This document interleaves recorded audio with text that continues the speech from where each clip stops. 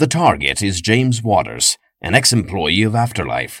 James crawls out of his vehicle and starts running with a limp. A spike quickly impales him, shooting straight out of his leg. James falls to the floor, and E-77 walks to his target, ready to complete his mission. What do you want? I have money. I can pay you. Your money is not gonna help. James pulls out his wallet and tries to hand money to E-77. Our android slaps the wallet away. The wallet lands open on the floor. In a quick glance, E-77 notices a picture of James with his family. Please, I'm a father, a husband, whatever you want, I'll do it. E-77 begins to glitch again and hears a familiar voice in his head. I'm sorry. If I could spare you, I would. Wait, you're one of them, aren't you? Those things they were making at Afterlife. Look, I won't say anything. I promise. Just please let me go. You don't understand. I have no choice.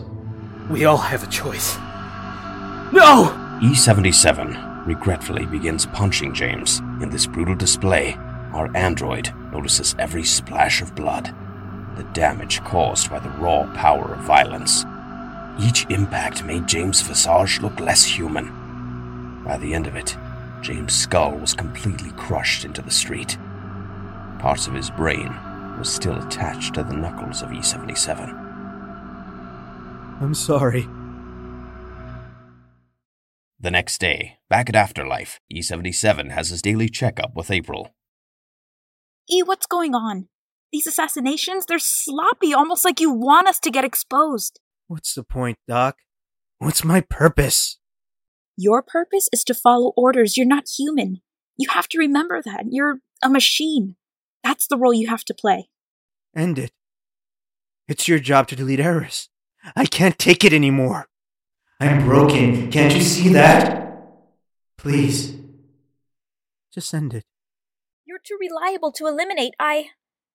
This organization needs you. Destroying you would be a waste of parts. I'm just gonna have to shut you down for a few days. This glitch should pass. Wait. Before you do, I just want you to know, you make me feel alive.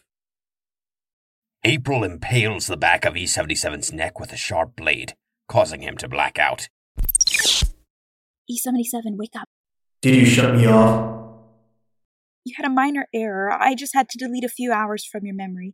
You should be ready now. The boss has an important mission for you. This assassination is going to require your complete focus.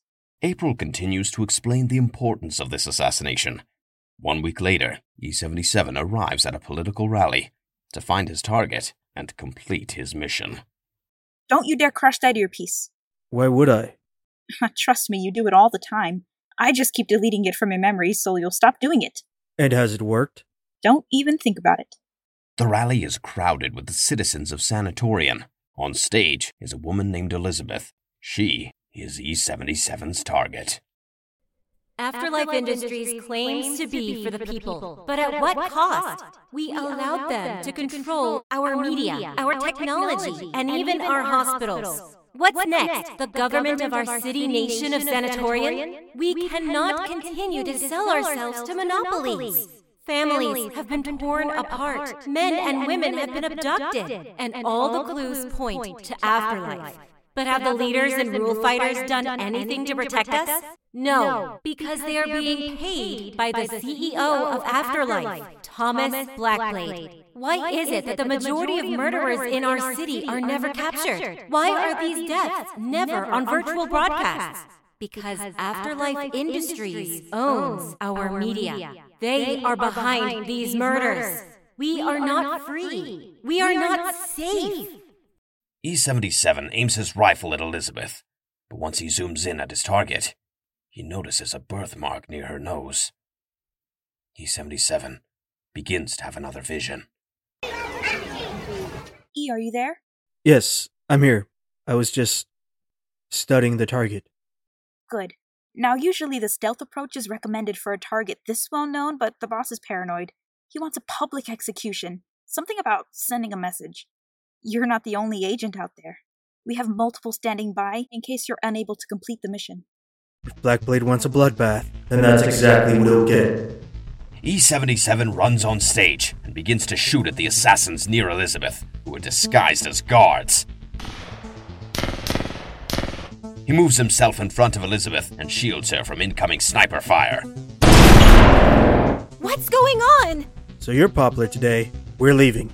E-77, what the hell are you doing? E-77 takes out his earpiece and breaks it. E-77 takes Elizabeth to a hovercar, and together they escape. You basically know what's going on already. You talk too much and now Afterlife wants you dead. And well, let's just say I'm not a fan of Thomas Blackblade. And if you're the key to stopping him, then keeping you safe is my primary objective. Primary objective? No offense. I mean, thanks for risking your neck and everything, but I don't know you. How are you even alive? I saw them shoot you. I'm wearing body armor under my clothes. You still haven't told me who you are. Who I am is not important. I can turn this car around and take you back to get shot at, or we can head for the Outer and find a way to keep you safe. The Outer? Are you insane? No one survives outside city limits. Afterlife controls the media, remember? It's not as bad as you think. Yes, there's chaos in the Outer, but Sanatorian isn't the only metropolis out there. The Sanatorian government lied to everyone when they said they were the only city that survived the nuclear war. There are other city nations. It's not just cannibals, the deformed, and beasts in the Outer. You've been outside of Sanatorian? To the Outer? You've seen other cities, other civilizations? No, but if we're going to survive, we have to believe there's hope and life outside of Sanatorian. We need to hide in the Outer until we figure out how to take down Afterlife. Why me? Why save me? Why risk everything to destroy Afterlife? What did they do to you? They took everything from me. My mind, my life, and my family. They're known to abduct people for their experiments. I have no choice but to trust you, don't I? Don't worry, I won't hurt you. I kept you from being shot, didn't I? I'll do anything to keep you safe. Because honestly, between us, you're the only one who could shut down Afterlife. For some reason, you're the only person who could talk sense to the conformist masses of Sanatorian. Do you really think that going to the Outer is our only option? They are hunting both of us right now. It would be suicide to stay here. We need to wait until things quiet down before we return. E-77 drives the vehicle past city limits and through the dome covering all of Sanatorian. How are we able to get through? I stole this vehicle from Afterlife. It contains access codes that can breach the force field. Outside of the dome is the Outer, a strange landscape that is a mixture of different biomes. Jungles, deserts, and forests all merged together. Multiple large domes with cities enclosed within them can be seen in the distance. You were right. Civilizations other than Sanatorian. I heard rumors and theories, urban legends, but never thought I'd actually see it. The Sanatorian government loves their secrets. I wouldn't be surprised if they traded with the other domes. Would explain how they always had resources. We need to find a place to rest for the night. In the morning, we'll keep moving. Back in Afterlife, an android with April reports the situation to his creator, Thomas Blackblade. We have reports that the target has escaped with E-77 to the Outer. One of my machines. She took one of mine! Proceed as follows. Form a small unit of Model E assassination types. Track the targets through the Outer. Check all confirmed hostile areas. Eliminate all targets, and those aiding them on sight. Request granted. I apologize, sir. I know I said E-77 could handle it, but a request like that had just too much of an impact on the subject's thought processor. I thought you said we were close to complete control. That E-77 was the best candidate for the loyalty trial. We're very close. The fact that he survived instead of burning out like the others who were given the loyalty trial shows progress. He left to the Outer with the target. How is that progress? I wanted it to kill its donor's daughter, to eliminate any further glitches, to create the perfect servant. Complete obedience without error is the goal. I completely understand, sir. I apologize for my lack in judgment. We're working on the new thought processors. The F-model synthetic minds will be more advanced and hopefully capable of completing the loyalty trial. We have high hopes for the new batch of chosen donors. Well, perfection does take time.